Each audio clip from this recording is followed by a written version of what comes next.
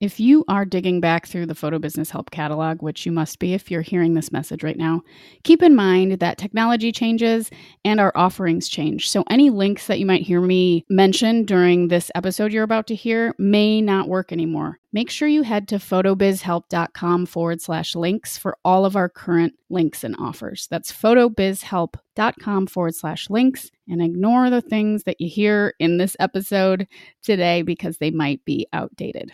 Everything you need is at photobizhelp.com/links. You're tuned into the Photo Business Help podcast. My name is Natalie Jennings. I'm your host. This is episode number 72. And today we are doing something a little new that I wanted to start in this new year, which is photo history. And today I want to talk about the history of the tintype. My purpose in doing this is really just to sort of shine a light on stuff that we might not have thought about in a while. Shine some light on things that we might not know about, and just to bring a little more photo stuff into this Photo Business Help podcast. I am coming to you from Minneapolis, which is where I currently live. It has been kind of snowing outside all day. I did a cool thing today that I haven't done in this city before. There's a little collection of art ice houses or shanties on Lake Harriet here in Minneapolis, which is really, really fun. So it's a community event, and it's always fun once the ice freezes over to see this whole community pop up, or little communities rather pop up everywhere. Kind of like Grumpier Old Men, if you've seen that show. It's a little bit like that, but this was more of an artist community kind of vibe. Really chilled out, really fun. They did a little dance party inside one of them that was painted like with silver stars, just like the outside of First Avenue, if you're familiar with that venue here in Minneapolis. Prince made it famous in Purple Rain, and pretty much everyone has played there at some point. So that's sort of one of Minneapolis's claims to fame.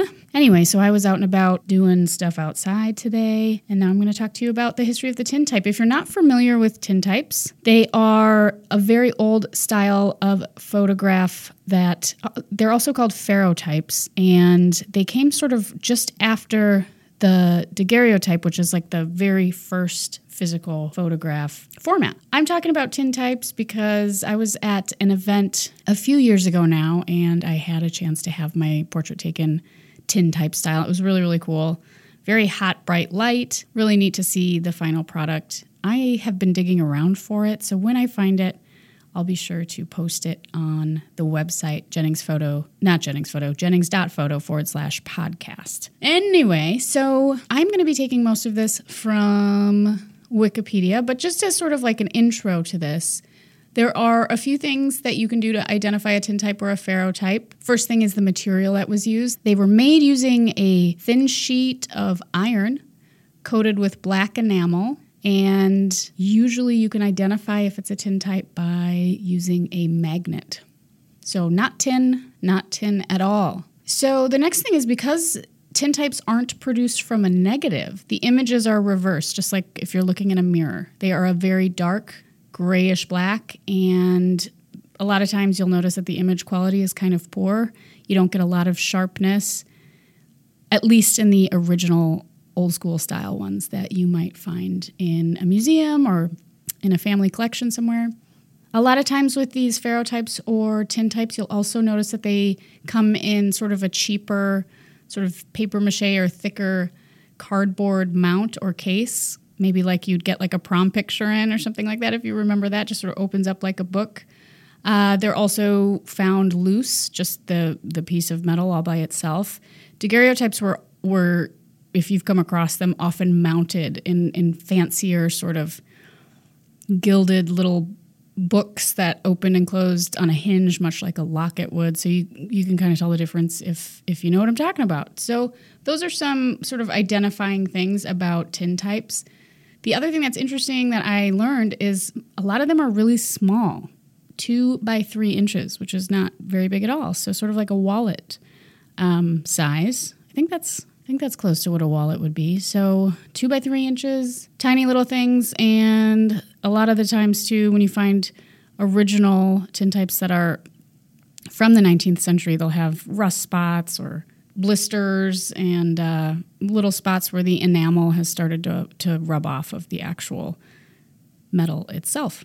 So that's pretty cool. Again, if you have a chance to, like at a fair or at a art event or something to have a portrait taken using the tintype process, I highly recommend it. It's really, really fun. And they last a long time if you take good care of them. So if you're into that kind of thing, check it out. I'm just going to read a little bit from Wikipedia, since Wikipedia is Wikipedia, and there's some really good information here that digs in a little bit more into ferrotypes, tintypes, and what's going on here. So here we go. Quote, a tintype, also known as a melanotype or ferrotype, is a photograph made by creating a direct positive on a thin sheet of metal coated with a dark lacquer or enamel and used as the support for the photographic emulsion. Tintypes enjoyed their widest use during the 1860s and 70s, but lesser use of the medium persisted into the early 20th century, and it has been revived as a novelty and fine art form in the 21st.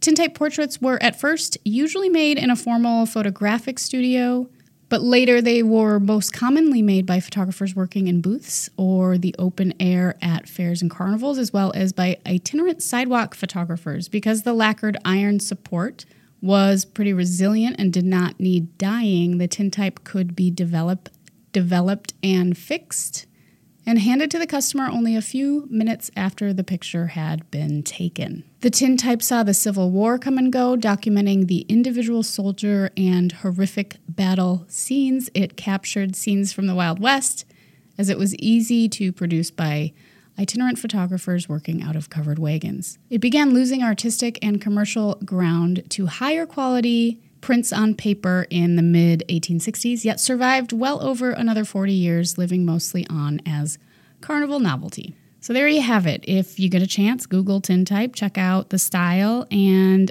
as I said before, if you get a chance, try one out. If you know a friend that's doing it, I do actually know a couple people that have revived this style. It's pretty neat. Before I sign off today, I am curious about what you would like to hear more of on this show. I've gotten a few emails for some cool upcoming show topics. I'd also like to hear if you enjoy some of these segments that we do, the interviews, which are sort of coaching, live coaching on the podcast, the history stuff I'm going to try and do here, whatever. So I am always open to new ideas. I'd love to hear what's helping you out and what you'd like to hear more of. So you can just send a note to Natalie at photobizhelp.com. If you aren't yet, follow along at photobizhelp on Instagram. You can also DM me there. Have a wonderful day, and I will be back on Thursday. Peace.